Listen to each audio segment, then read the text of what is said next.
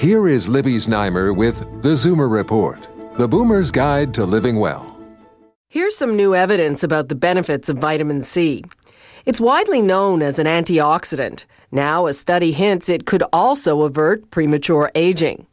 Research from the Quebec Cancer Research Centre in Quebec City showed vitamin C stopped and even reversed symptoms of accelerated aging disease in mice.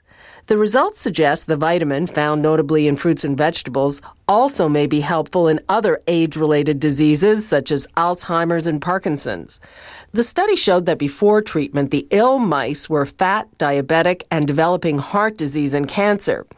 After the vitamin C treatment, the mice were healthy and enjoyed a normal lifespan.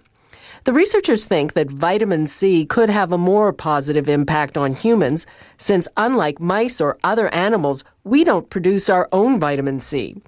As always with mouse studies, more study is needed. The researchers are hoping to evaluate groups of aging Canadians who have greater risks of heart disease, stroke, diabetes, and cancer to see if they could eventually be treated with vitamin C to lower the risks of developing these illnesses. With your tips for living well, I'm Libby Znaimer with the Zoomer Report.